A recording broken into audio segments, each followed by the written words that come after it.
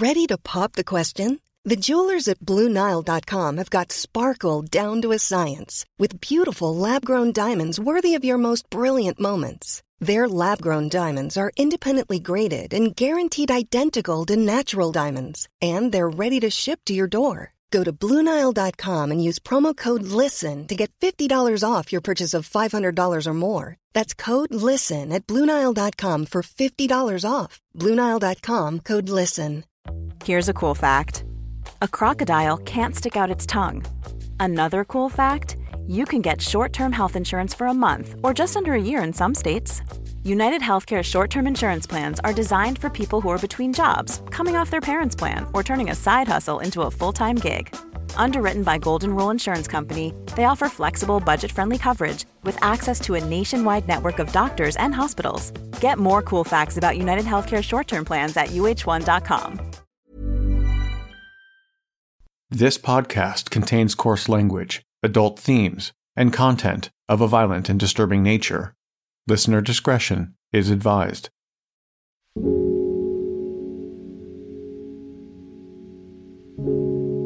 Where we left off, the Stephans were found guilty by a jury, and then they appealed their sentence. The verdict was upheld by the Alberta Court of Appeal, but because the ruling wasn't unanimous, the Stephans were eligible to appeal to the Supreme Court of Canada.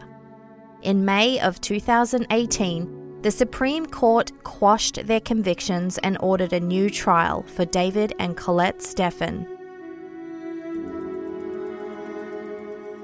Several months before the trial began, David Stephan started a new fundraising account on GoGetFunding, asking for $150,000 with the headline, "Stand for Truth, funding for medical experts to further verify the true cause of death of Ezekiel Stephan."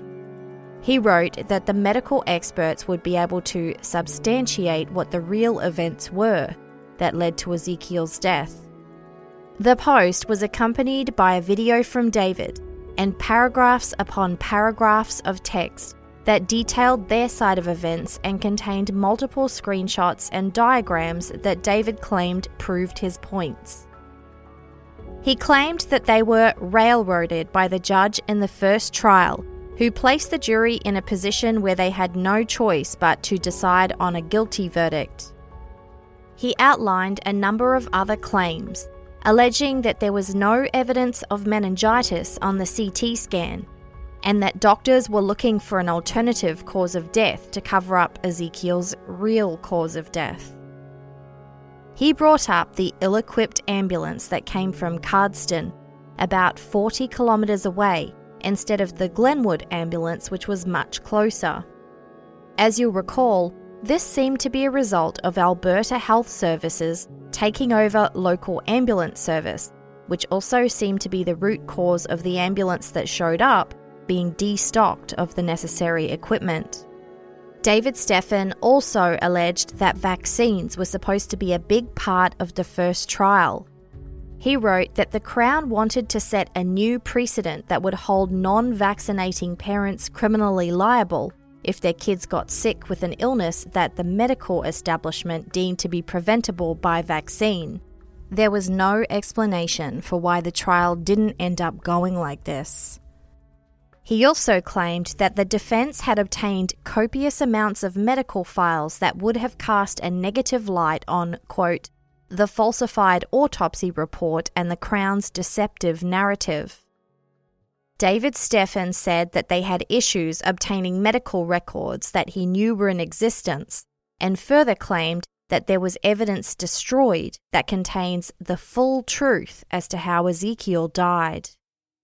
And finally, he claimed that Ezekiel didn't die from meningitis or the empyema or even oxygen deprivation. He claimed that 2 hours after the ambulance ride, a gas reading revealed that Ezekiel had something called acute hyperkalemia, or elevated potassium in the blood. David wrote that they don't know what caused it, but what they do know is, quote, when they appropriately treated Ezekiel for the hyperkalemia, he woke up and started breathing on his own again. He then went on to allege that after medical professionals were concerned that Ezekiel was going to pull out his breathing tube, they administered a dose of medication that was far too much for his weight and the condition he was in, and then proceeded to give it to him another 2 times.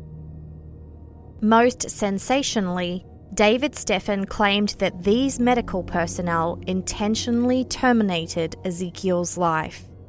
He wrote about laws put in place in Alberta to protect the government, saying that if negligence or errors in the medical system causes someone to die, the injured party can only sue the government for up to $84,000. But if someone is severely disabled due to this negligence or errors, the government is liable for millions of dollars. He went on to state, quote, "In effect, the Alberta government has created a law that would promote the euthanizing of medically disabled children and adults, children like Ezekiel and apparently others, as similar stories continue to pour in. It should be noted that I wasn't able to corroborate this new legislation as David worded it, not to mention the claim." All in all, David Stephan's Go Get Funding request post consisted of over 3,500 words of allegations of corruption and conspiracy, along with screenshots of medical records with highlighted passages and handwritten notations. There is little in the way of explanation or sources cited. The overarching theme seemed to be that Ezekiel's death had nothing to do with the actions or inactions of the Stephans, but instead, it was the fault of Alberta Health Services. David Stephan alleges that Alberta's health authority didn't treat Ezekiel correctly and then attempted to, quote, euthanize the toddler to save government money should the Stephans choose to sue. Because if they did, they would apparently be able to claim more money suing because of a disabled child than a deceased one.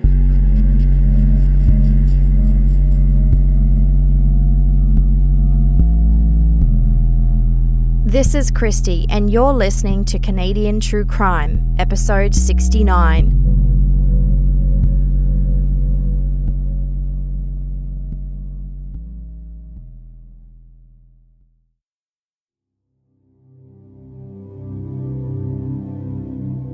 On June the 3rd, 2019, the new trial began in Lethbridge. But this time, David and Colette Stephan elected to have a trial by judge only. David also chose to represent himself. Colette was represented by several other lawyers, including the defense lawyer from the previous trial. David was quoted saying he had concerns about going to trial while they were still waiting for some disclosure or information that could be evidence from Alberta Health Services. He said they found proof that certain evidence existed that related to a critical time in Ezekiel's care, and they hadn't obtained it yet. At this point, it had been 7 years since Ezekiel's death. According to court documents, the purpose of this new trial was not to argue if Ezekiel had meningitis. That was undisputed. Instead, it was to discuss 4 main points. 1. Did Ezekiel have bacterial or viral meningitis? 2. Did Ezekiel die as a result of meningitis or lack of oxygen? 3. Did the Stephans know that Ezekiel had meningitis? And 4. If they did know he had meningitis, should they have sought medical treatment? The court heard from many of the same witnesses as the original trial: Nurse Terry, the naturopath employee and doctor, paramedics, and more. But with David Stephan representing himself, the trial went a lot longer than expected, and his cross-examination of Crown witnesses was long and drawn out. As you'll recall, there were 2 911 calls. David called the first time, and when Ezekiel started breathing again, he cancelled the ambulance. Both 911 operators testified. The Crown asked the first operator why an ambulance wasn't sent to the Stephans' house the first time. and that operator responded that David declined to have one sent, and that means that they can't send one. Additionally, David had not given them an address, and because he was calling on a cell phone, not a landline, an address did not automatically show up on the system. On cross-examination, David accused the 911 operator of not giving them guidance when he cancelled the ambulance. As for the second 911 call, where the operator coached Colette through CPR as they were in the back of the car, David asked him whether proper protocol was followed. It was. At another point in the trial, when one of the paramedics testified, David suggested that perhaps the Stephans would have been better off just driving Ezekiel the rest of the way to the hospital, instead of meeting up with an ill-equipped ambulance. The paramedic didn't agree with this, stating that if a patient is in cardiac arrest, whether adult or child, a defibrillator will give the most chance of success. He added that there was no chance of it working on Ezekiel because he'd already flatlined. The rest of this trial would be referred to as a battle of the expert witnesses. Dr. Bamidele Adeakbo, the medical examiner who performed Ezekiel's autopsy, testified again about his finding that Ezekiel had bacterial meningitis and the empyema of the lung. He asserted that there were no signs of any effects from oxygen deprivation. David Stephan's cross-examination of this witness was intense. He asked Dr. Adeakbo why it took 7 to 8 months for the autopsy report to be completed, and the response was that the proper amount of time was needed to provide a detailed explanation. The doctor went on to say he'd sent samples of Ezekiel's cerebral spinal fluid and a biopsy of his right lung, which had an infectious mass, to a microbiologist, and he explained it took time to come back with the result. David also brought up that the doctor asked for the lab to conduct a test that was only approved for research at the time and wasn't approved for diagnostic testing.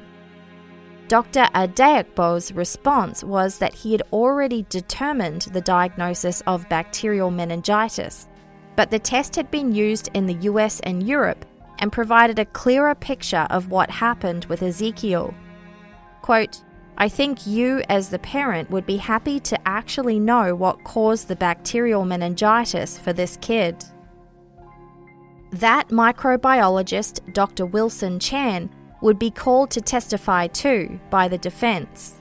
According to reporting by the Lethbridge Herald, which appeared to be the only media source to report on this testimony, Dr. Chan testified, quote, "The tests showed signs of bacteria, but only scant amounts." He said that the tests had not been clinically approved, and he told Dr. Adeakbo at the time that the information could only be used for research purposes only.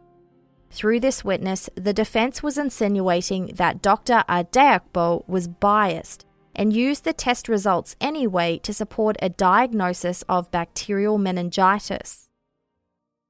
Due to delays in the trial, Dr. Bamidele Adeakbo came back at a later date for cross-examination via video link from the US, where he was based at the time.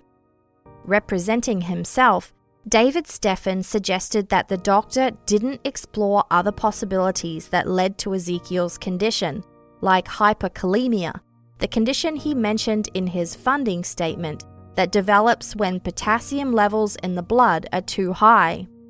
He also asked Dr. Adeakbo about hyponatremia, which describes concentrations of sodium that are too low. Dr. Adeakbo responded that Ezekiel's sodium levels were fine. David Stephan noted that the levels were on the lower end of the normal range and asked the doctor if that would have been a cause for concern. He replied, "I had a concern about everything." David Stephan questioned if anti-inflammatory herbal medications can help with conditions like hyponatremia. Dr. Adeakbo replied that while it can help to prevent further inflammation in a case like this, it cannot undo damage that has already been caused. David Stephan pressed on, asking if factors like Ezekiel's blood pressure and oxygen level were taken into consideration when coming to the diagnosis that he died of bacterial meningitis. The doctor confirmed that medical professionals always consider every possible factor before arriving at their conclusion. David then questioned him about potential prejudice. He produced a letter from Alberta Justice to the medical examiner's office, received on the day of Ezekiel's autopsy, that warned about the background of the Stephan family. He read a part of it out. Quote, "There is information to suggest the family and extended family are sovereign citizens, also known as being from a sovereign or freedom group. Those from this group tend to be anti-government and anti-establishment, and there are suspicions that they are typically well armed." Dr. Ardeakbo said that the warning he received didn't influence his findings. Quote, "At this point, whether it's the Taliban or whatever it is, I don't care." After days of questioning and a cross-examination that had been drawn out for some time, with what the media described as angry exchanges, Dr. Ardeakbo reportedly became visibly frustrated and agitated with the questioning. His voice rose, and he paced around the video conference room, sometimes yelling his responses in anger. Quote, "This is not magic, this is medicine." Justice Claxon became frustrated several times, at one point asking the doctor to take a break. This situation would prove to be a pivotal moment in the case that would have consequences later on.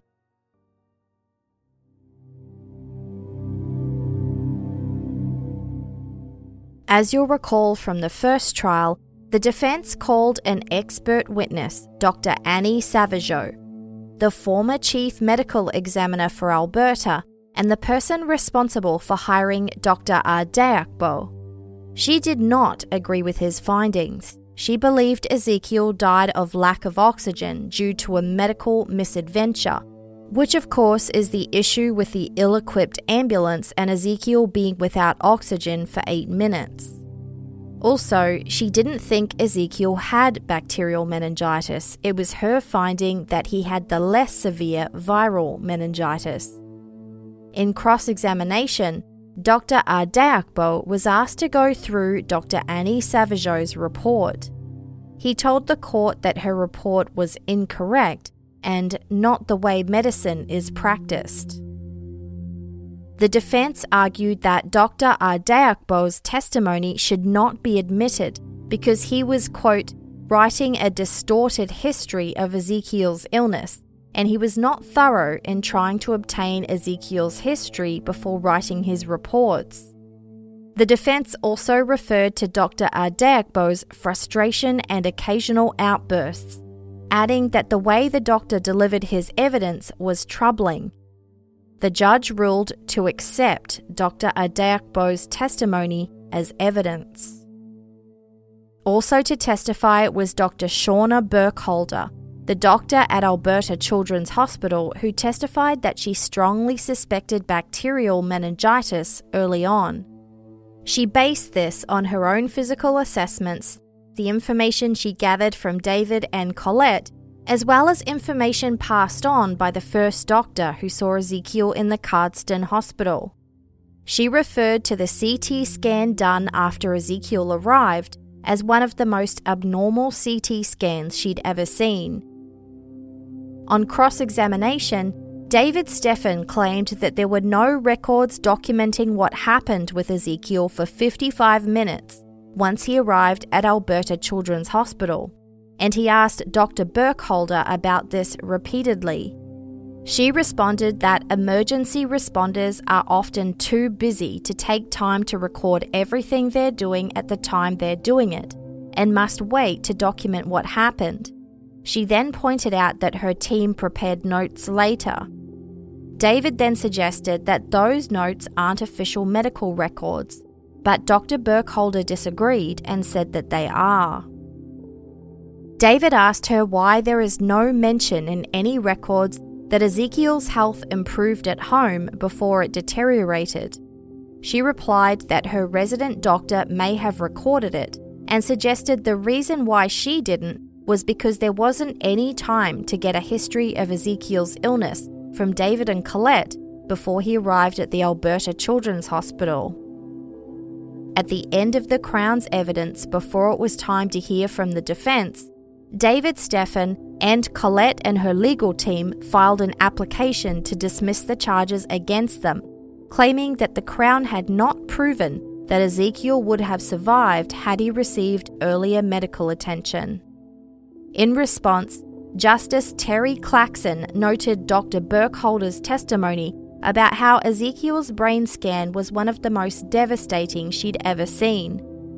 He also pointed out her testimony that 100% of people who contract bacterial meningitis and don't seek medical help end up dying, and those who get help have a 95% survival rate.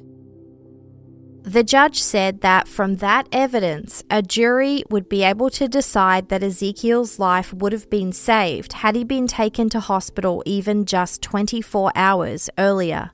Of course, there was no jury in this trial, but the application was dismissed.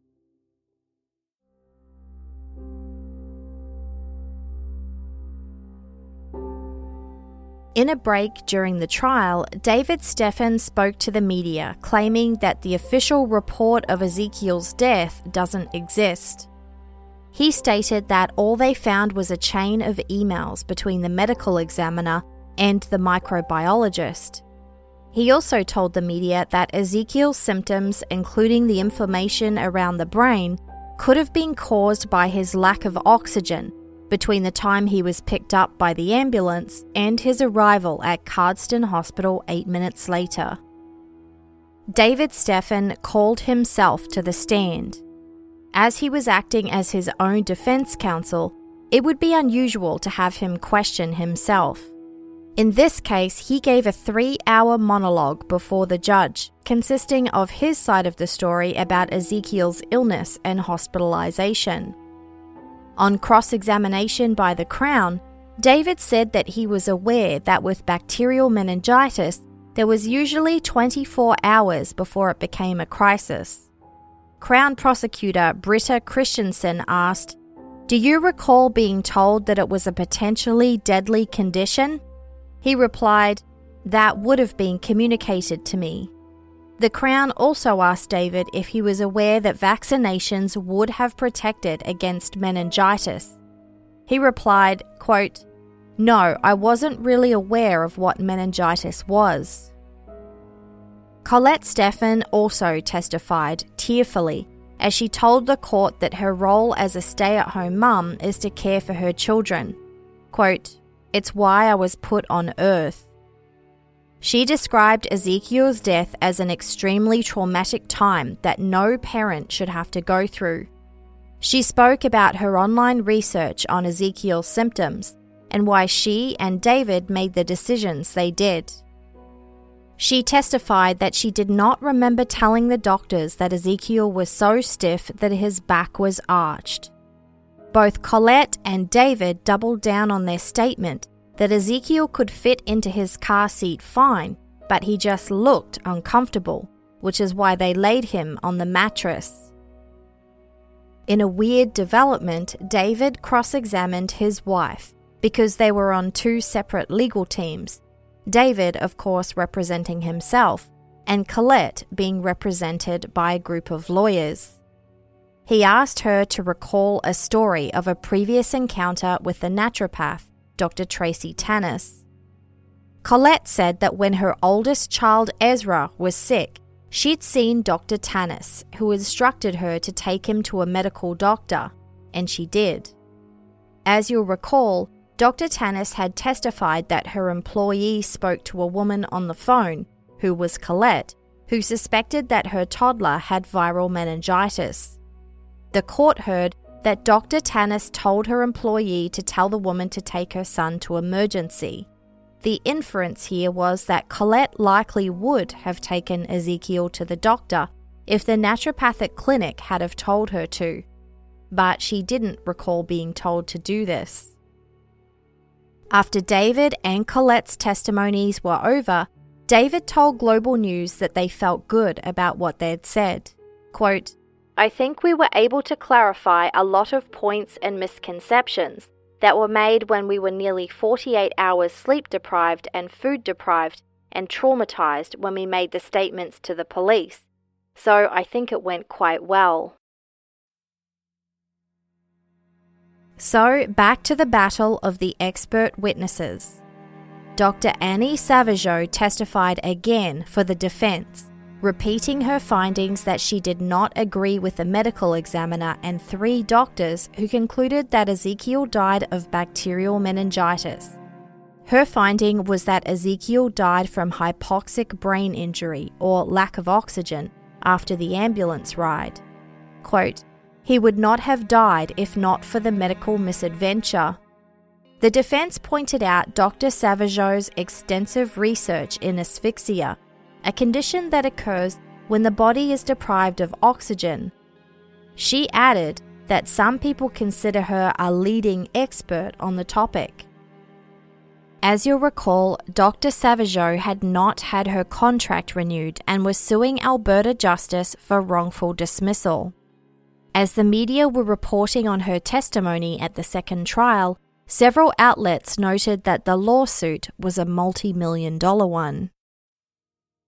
In closing arguments, David Stephan told the judge that medical professionals failed his son, and the evidence suggested that the real reason Ezekiel died was because of a failure by them to properly intubate the toddler. He claimed that Dr. Ardeakbo was missing critical medical information that could have led to him arriving at a different conclusion in the autopsy report.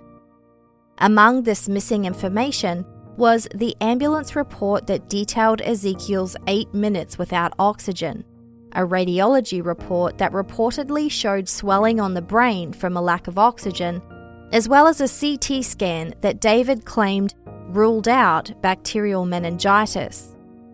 As well as this, David told the court that the doctor also didn't receive lab reports, some doctor's notes, and nurse's notes. David Stephan also claimed that medical professionals at the Alberta Children's Hospital were prejudicial towards the Stephan family. During a break, Lethbridge News asked David what this meant.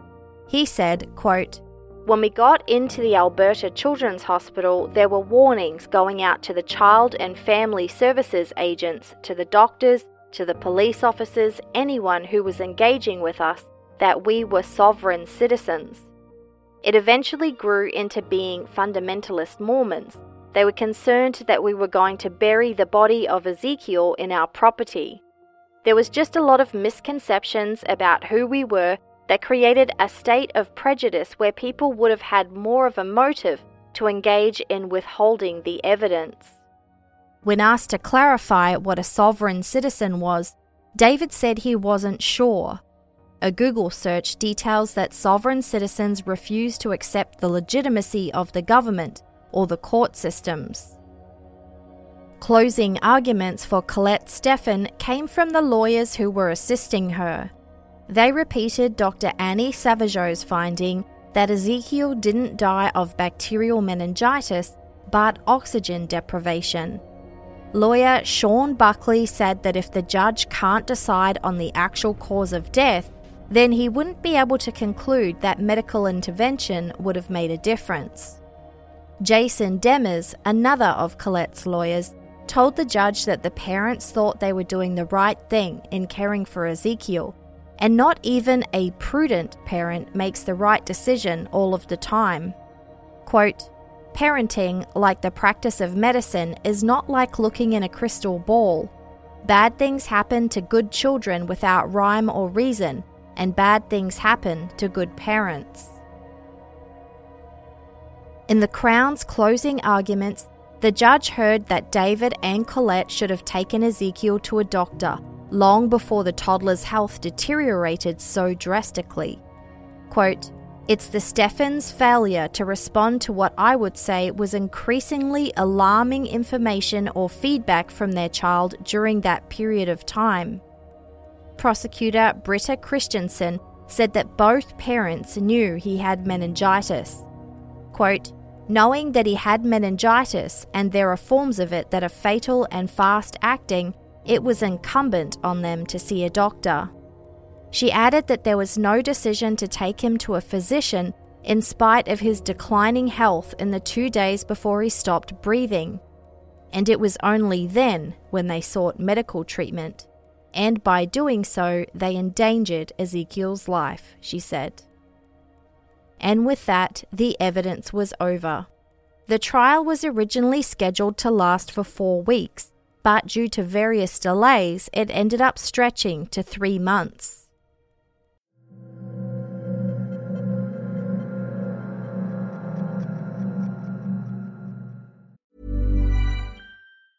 Hey, I'm Ryan Reynolds. Recently, I asked Mint Mobile's legal team if big wireless companies are allowed to raise prices due to inflation. They said yes. And then when I asked if raising prices technically violates those onerous 2-year contracts, they said, "What the f*** are you talking about, you insane Hollywood ass?"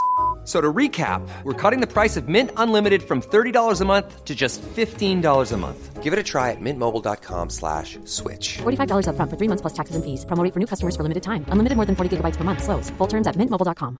A lot can happen in 3 years, like a chatbot may be your new best friend. But what won't change? Needing health insurance. United Healthcare Tri-Term Medical Plans, underwritten by Golden Rule Insurance Company, offer flexible, budget-friendly coverage that lasts nearly 3 years in some states. Learn more at uh1.com.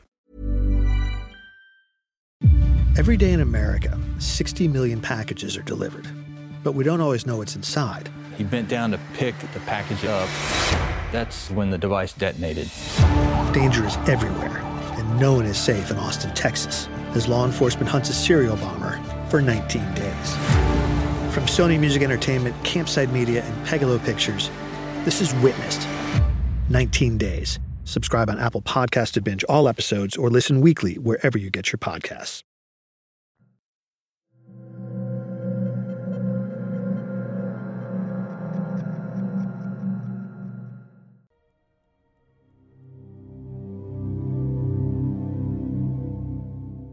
On September 19th, 2019, almost 3 weeks later, the court came back to hear the decision of Court of Queen's Bench Justice Terry Claxon. As you'll recall, it was a judge-only trial. Justice Claxon spoke for only 4 minutes. His final statement was, quote, "I have concluded that Ezekiel did have meningitis. The Stephans did not know that Ezekiel had meningitis, but were alert to the possibility and monitoring for symptoms. The meningitis Ezekiel had was viral, and he did not die from meningitis, but from the lack of oxygen. Therefore, I have concluded that the Stephans are not guilty of the charge." According to the media, the many supporters of the Stephans in the courtroom erupted into cheers, and Colette Stephan burst into tears. Outside court, she kissed her husband before he spoke to the reporters, saying that they didn't know what to expect today. Quote, "And it is shocking because it's been 7 years of our lives fighting this, so it has become a part of our identity. It's just a beautiful thought that we can move on with our lives." He also went on to state that they were still missing evidence. Quote, "We feel that, based on what the judge had before him for evidence, that he made the right decision. But there is still outstanding evidence that we have never received in regard to what took place with Ezekiel that would likely shed light on his cause of death and all the factors that led up to that." David added that they would be seeking to be compensated for legal costs. On his Facebook page, David further reflected on the verdict. Quote, "It's a beautiful thing for the freedom of all Canadians, a beautiful thing in establishing parental rights, or at least maintaining parental rights that are coming under fire here in Canada." While Justice Claxon's verbal ruling was short, the full details of how he arrived at his conclusions were contained in his written decision, which would be examined in detail by the medical and legal profession as well as the media. Justice Claxon wrote that he was not convinced that Ezekiel died of bacterial meningitis. Instead, he was satisfied by Dr. Annie Savageau's conclusion that Ezekiel had viral meningitis and died from lack of oxygen. He said this occurred because Ezekiel stopped breathing, and the resulting oxygen deprivation lasted long enough to lead to his death. Quote, "It follows that the Crown did not prove medical attention would have saved Ezekiel's life, or that if he had viral meningitis and it was life-threatening, medical attention even could have saved his life." Of Dr. Ardeakbo's autopsy finding of bacterial meningitis, Justice Claxon accused him of having confirmation bias or honing in on one theory and ignoring evidence that didn't support that theory.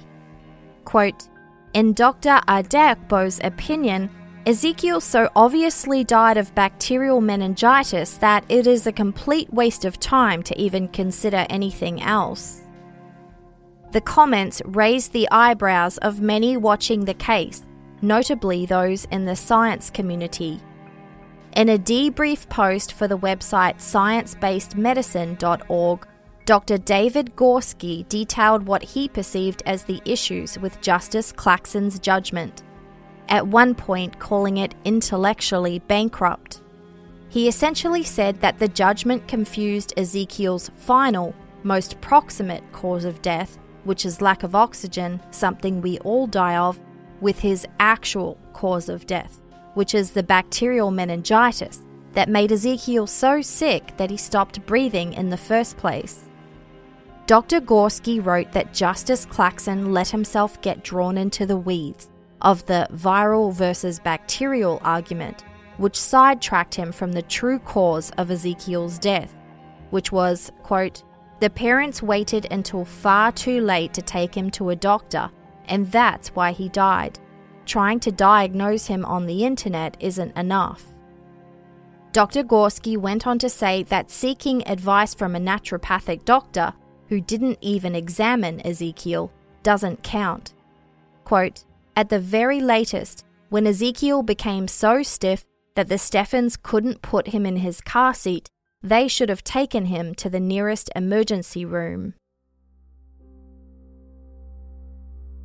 As you'll recall, this is what Colette said in the recorded statement she originally gave to police. It ended up being different to the testimony they gave at the first trial, where they claimed Ezekiel sat in his car seat just fine, but just looked to be uncomfortable. You'll also remember that the Stephans then asked for those audio recordings not to be admitted in evidence at the second trial, which was denied. Justice Claxon's judgment referred specifically to these inconsistencies. He concluded that he could not rely on any of the statements the Stephans gave to the medical staff or the police in the 48 hours after Ezekiel was hospitalized. Quote, "Perhaps, as the defense has argued, the combination of stress, suggestion, confusion, lack of sleep, lack of nourishment, and the overpowering urge to help save their child all contributed to the content of the statements they made in those fateful 6 days. In any event, I am of the view that those statements are not reliable." He said he would only accept the statements the Stephans gave to 911 dispatch, to the paramedics, and to Dr. Clark at the Cardston Hospital.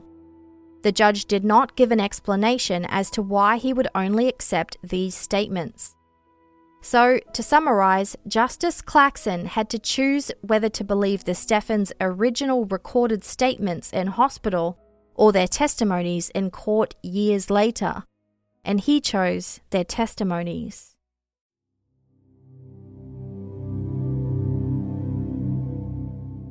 But perhaps one of the most controversial parts of Justice Claxon's written decision was the way he devoted an entire section to complaining about the way Dr. Ardeakbo spoke. Dr. Adeakpo is Nigerian and spoke with an accent. Here's a paragraph verbatim from Justice Claxon's ruling. Evidence was replete with technical medical jargon. His vocabulary was extensive. His ability to articulate his thoughts in an understandable fashion was severely compromised by his garbled enunciation, his failure to use appropriate endings for plurals and past tenses, his failure to use the appropriate definite and indefinite articles, his repeated emphasis of the wrong syllables, his dropping his H's, mispronouncing his vowels, and the speed of his responses. In another part of the judgment, Justice Claxon referred to Dr. Adeakpo's attitude as concerning, distracting, and unprofessional. He added that all participants had a profound difficulty in comprehending the doctor. In his ruling, Justice Claxon also wrote about parental rights, saying that Ezekiel was sick and the criminal code doesn't impose a duty to seek medical attention for every sick child.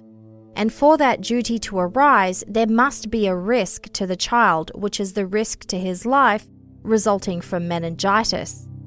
Quote, "The evidence before me does not establish that the viral meningitis Ezekiel had constituted a risk to his life.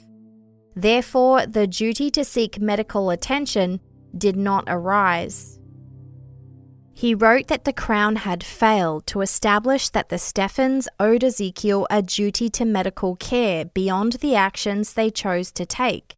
Quote, "Having failed to prove this essential element, the charge against the Stephans must be dismissed." The details of Justice Claxon's decision not only stunned the medical community but also the legal community. Just days later, 42 legal and medical professionals filed a formal complaint with the Canadian Judicial Council, requesting that the council investigate. In it, they claimed that Justice Claxon acted in a manner that was discriminatory and that some may perceive as racist. Quote, "We believe that Justice Claxon's choice of words is inappropriate, shocks the conscience, and speaking for ourselves undermines our confidence in the administration of justice." Dr. Adeakpo himself was contacted for comment, and he told the Canadian press that the situation was still making him emotional. Quote, "I was quite overwhelmed that people really can see through all of this and see the truth." He said that he only knew one of the dozens of people who signed the complaint. The media reported that Dr. Adeakpo has worked in Canada and the United States for almost 20 years, and he had testified at more than 50 criminal cases. Another complaint against Justice Claxon's comments was filed by the Canadian Association of Nigerian Physicians and Dentists, who represent more than 2,000 Nigerian doctors and dentists in Canada. In the letter, the association wrote, "In a multicultural society such as Canada, these comments are disturbing, divisive, and unacceptable." An article by CBC News reported that this was not the first time Justice Claxon had been the subject of media attention and criticism. In 2018, quote, "The Supreme Court ordered a retrial after finding Claxon had relied on rape myths and stereotypes in acquitting a stepfather of sexual assault. The identities of the stepfather and the survivor are under publication ban, but Justice Claxon essentially said that he didn't find enough evidence that the survivor tried to avoid her stepfather. The Supreme Court found that a survivor's behaviour after an attack can't be used as a standalone reason to discredit their testimony." In the weeks after Justice Claxon's judgment in the Stephan case, a lawyer, a paediatric respirologist, and a forensic pathologist wrote an opinion piece for CBC. The headline was, "The judge's bizarre remarks in the Ezekiel Stephan case signal a miscarriage of justice." The authors, Juliette Guichon, Ian Mitchell, and Pauline Alakia also co-signed the formal complaint with the Canadian Judicial Council. In the CBC article, they questioned why the judge disregarded the recorded statements the Stephans made at the hospital and instead accepted their claims made in court 7 years later. They also wrote that, in their view, Justice Terry Clarkson's written decision, quote, improperly focused on the medical examiner's accent and not on the medical evidence. Quote, Justice Clarkson did not accept the opinion of a highly qualified physician with a black face who relied upon extensive medical evidence, who actually looked into Ezekiel's body and told the court what he saw. Instead, the judge criticized him for his speech and antics. Online, there are over 700 comments left under that article. One commenter wrote about Justice Clarkson's incomprehensible choice to set aside the evidence of Dr. Ardeakbo, who had examined Ezekiel's body, in favor of speculation by Dr. Savageau, who had not. Quote, moreover, the issue was not whether the child's meningitis was viral or bacterial. The issue was that his misguided parents didn't seek treatment for their son until he was on the point of death, when it was too late to treat whatever sort of meningitis poor Ezekiel had. Others said that the authors were pushing an agenda, and the article was one-sided. One commenter said, quote, this is a slippery slope. Do you want the state to control your parental obligations? Yet another said, children are not the property of their parents. They have all the rights every other person has, and one of those rights is access to medical care.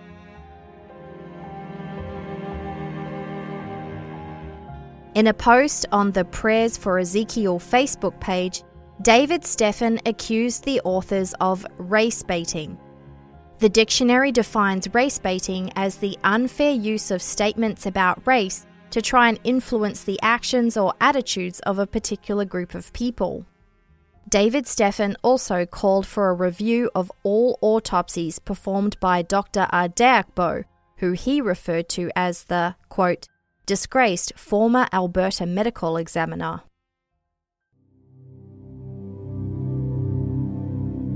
The Edmonton Journal published a response to Justice Clarkson's comments by Deborah R. Hatch and Brian Hurley, directors of the Canadian Council of Criminal Defence Lawyers.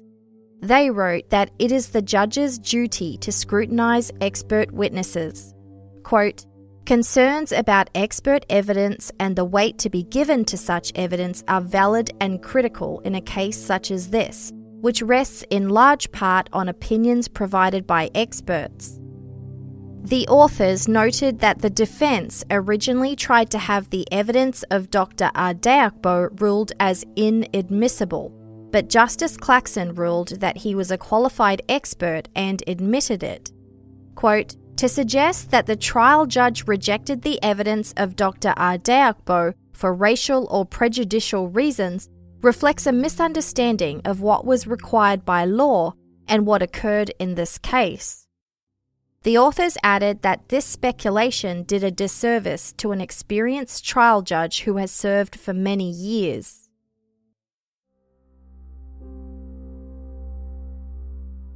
The month after the verdict, the Crown filed a notice of appeal. They claimed that Justice Clarkson committed several errors, including establishing a medical standard unknown to law, making comments in the trial that gave rise to a reasonable apprehension of bias, taking into account irrelevant considerations, and placing the onus on the Crown to prove that Ezekiel would have been saved had he been taken to a doctor. The Crown was seeking either a conviction or a new trial. On the Prayers for Ezekiel Facebook page, a post appeared with screenshots that alleged the Crown did not serve the Stephans with their notice of appeal, as directed by the Court of Queen's Bench. The post went on to claim that the Stephan family only found out about it through a news source in the media. This has not been corroborated. In January of 2020, it was announced that the appeal would be heard in court in June, where the Crown would need to prove its points. CBC News asked David Stephan if he was worried about it. He replied, "I am concerned that in an attempt to set a precedent, that Alberta Justice would use so much of the taxpayers' resources to further injure a family that has already suffered so much loss." Obviously, because of COVID-19, the appeal is likely not going to happen in June. But speaking of the virus, David Stephan hit the news again with a new claim on his Facebook page. Quote, "I can't help but state it as I see it, a hoax. A hoax that is being used to usher in a one-world government with a digital currency and some fancy new vaccines that you will have the chance to experience, whether you like it or not." CTV News reported an email response to this from Dr. Juliette Guichon, an associate professor of medicine from the University of Calgary, and one of the 3 authors of the CBC article that slammed Justice Claxon's decision. She wrote, "When his son Ezekiel became ill with a vaccine-preventable illness, Mr. Stephan sought medical care only once the toddler stopped breathing. Public health experts are just that, experts, whereas Mr. Stephan has no qualifications in public health and preventative medicine. Most people see Mr. Stephan's latest vaccine pronouncements as more conspiracy theory on his part." Conspiracy theories is the phrasing that has been used by several different media outlets to describe David Stephan's claims. In fact, he himself has tagged his own posts with conspiracy, collusion, and medical tyranny. In the lead-up to the new appeal, he has again been promoting his crowdfunding link. In an update on that post, David writes, "As the medical system's rally against our recent not guilty verdict spreads to the national level, it highlights that their trumped-up charges against us were not just for the sake of covering up their wrongdoing on the provincial level, but that the entire medical establishment was literally banking on the precedent that would be set through our wrongful conviction. A wrongful conviction that would serve to compel parents to needlessly seek out medical attention and subject their children to unsafe and unproven vaccinations through fear of criminal prosecution." David goes on to claim that Alberta Health Services are liable, both civilly and criminally, for Ezekiel's death, and that the complaints lodged against Justice Claxon's ruling were, quote, "just carrying on the attempts of covering up the true cause of death of Ezekiel while furthering their own self-serving agendas." One of the supporters of the Stephans started a petition on change.org under the headline, "Protect the Parental Rights by Halting the Gratuitous Persecution of David and Colette Stephan." The accompanying post says, quote, "The relentless pursuit of the Stephans case appears to be unusually vindictive and undermines the rights and principles of the family unit as an institution." The post goes on to say that there are a number of reasons why readers should be deeply alarmed by several things.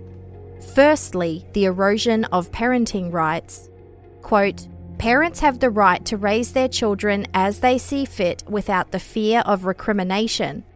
Also listed is the potential for a dangerous precedent for the government to dictate healthcare and the wasting of taxpayer money on aggressive prosecution of a case that has already been settled.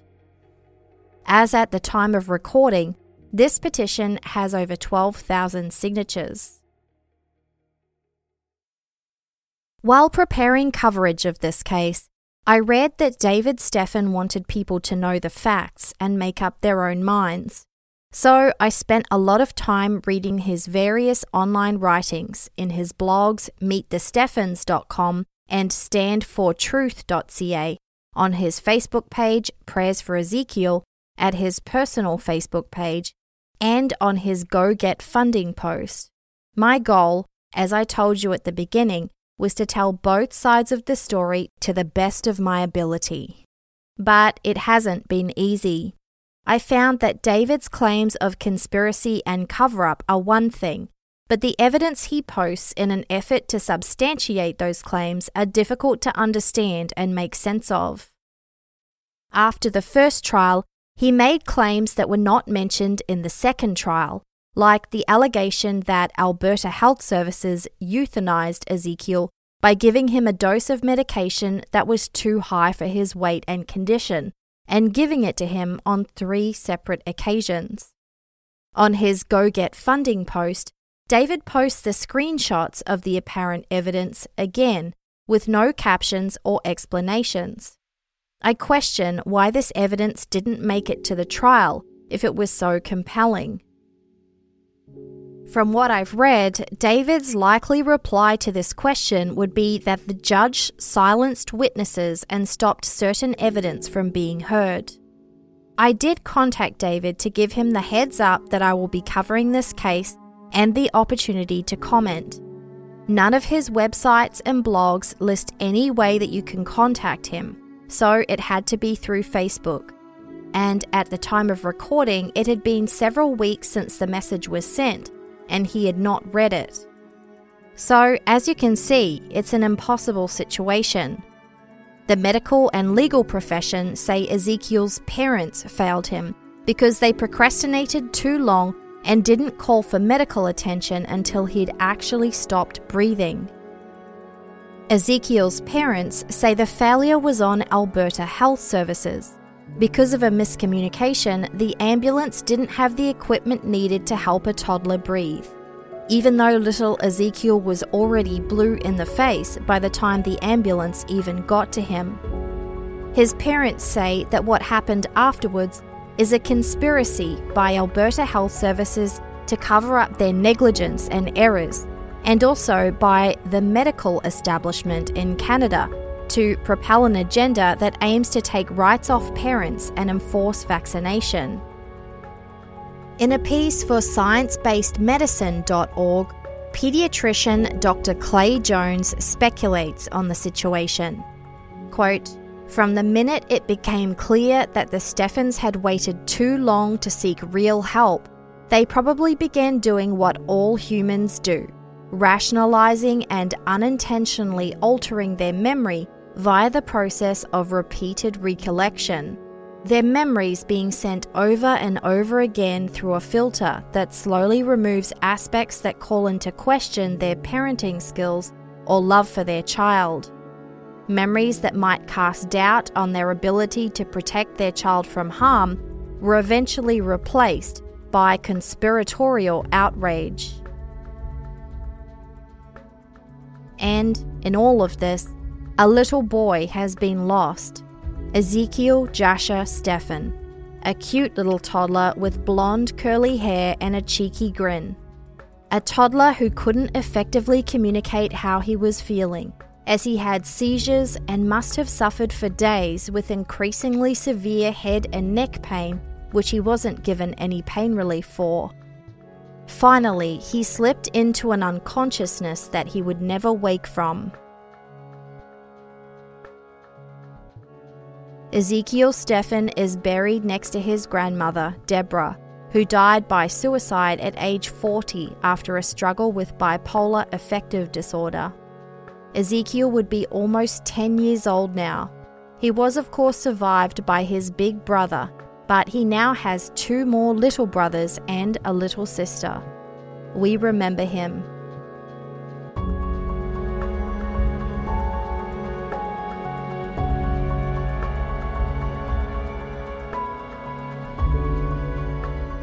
I'll be sure to update you about the appeal. Thanks for listening, and thanks also to my listener Hannah and her partner who helped me with the pronunciation of Dr. Ardeagbo. I still don't think I had it down, but it was 100% better than what I was going to say. And special thanks to the host of Swindled. His name is A Concerned Citizen, and you heard him on today's episode. If you haven't listened to Swindled yet, you should be. You'll love it, I promise. Swindled covers white-collar crime and corporate greed. Look for the episode called The Game Changer that was released a few weeks back. It's the Australian story of Belle Gibson, which follows similar themes to the Ezekiel Stephan case and also features a voice part from me. The main source of fact for these episodes were the various court documents available, but I also utilised the journalism and reporting of Quinn Campbell for Global News, Valerie Fortney for the Calgary Herald, Dallin Schertz for Lethbridge Herald, and Megan Grant for CBC Calgary. This episode of Canadian True Crime was researched by Hayley Gray, and audio production was by We Talk of Dreams, who also composed the theme song. The host of the Beyond Bizarre True Crime podcast voiced the disclaimer. I'll be back soon with another Canadian true crime story. See you then.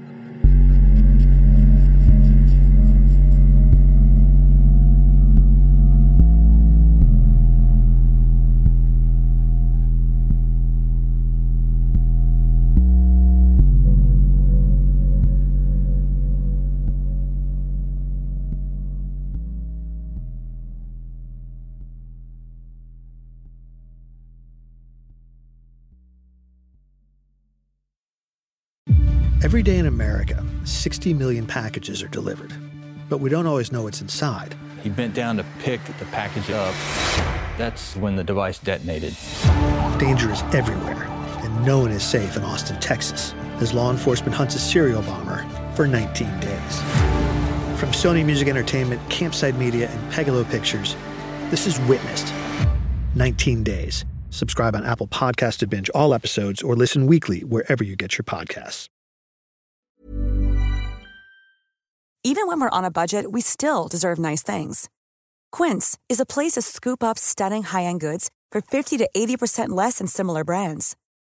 They have buttery soft cashmere sweaters starting at $50, luxurious Italian leather bags, and so much more. Plus, Quince only works with factories that use safe, ethical, and responsible manufacturing. Get the high-end goods you'll love without the high price tag with Quince. Go to quince.com/style for free shipping and 365-day returns.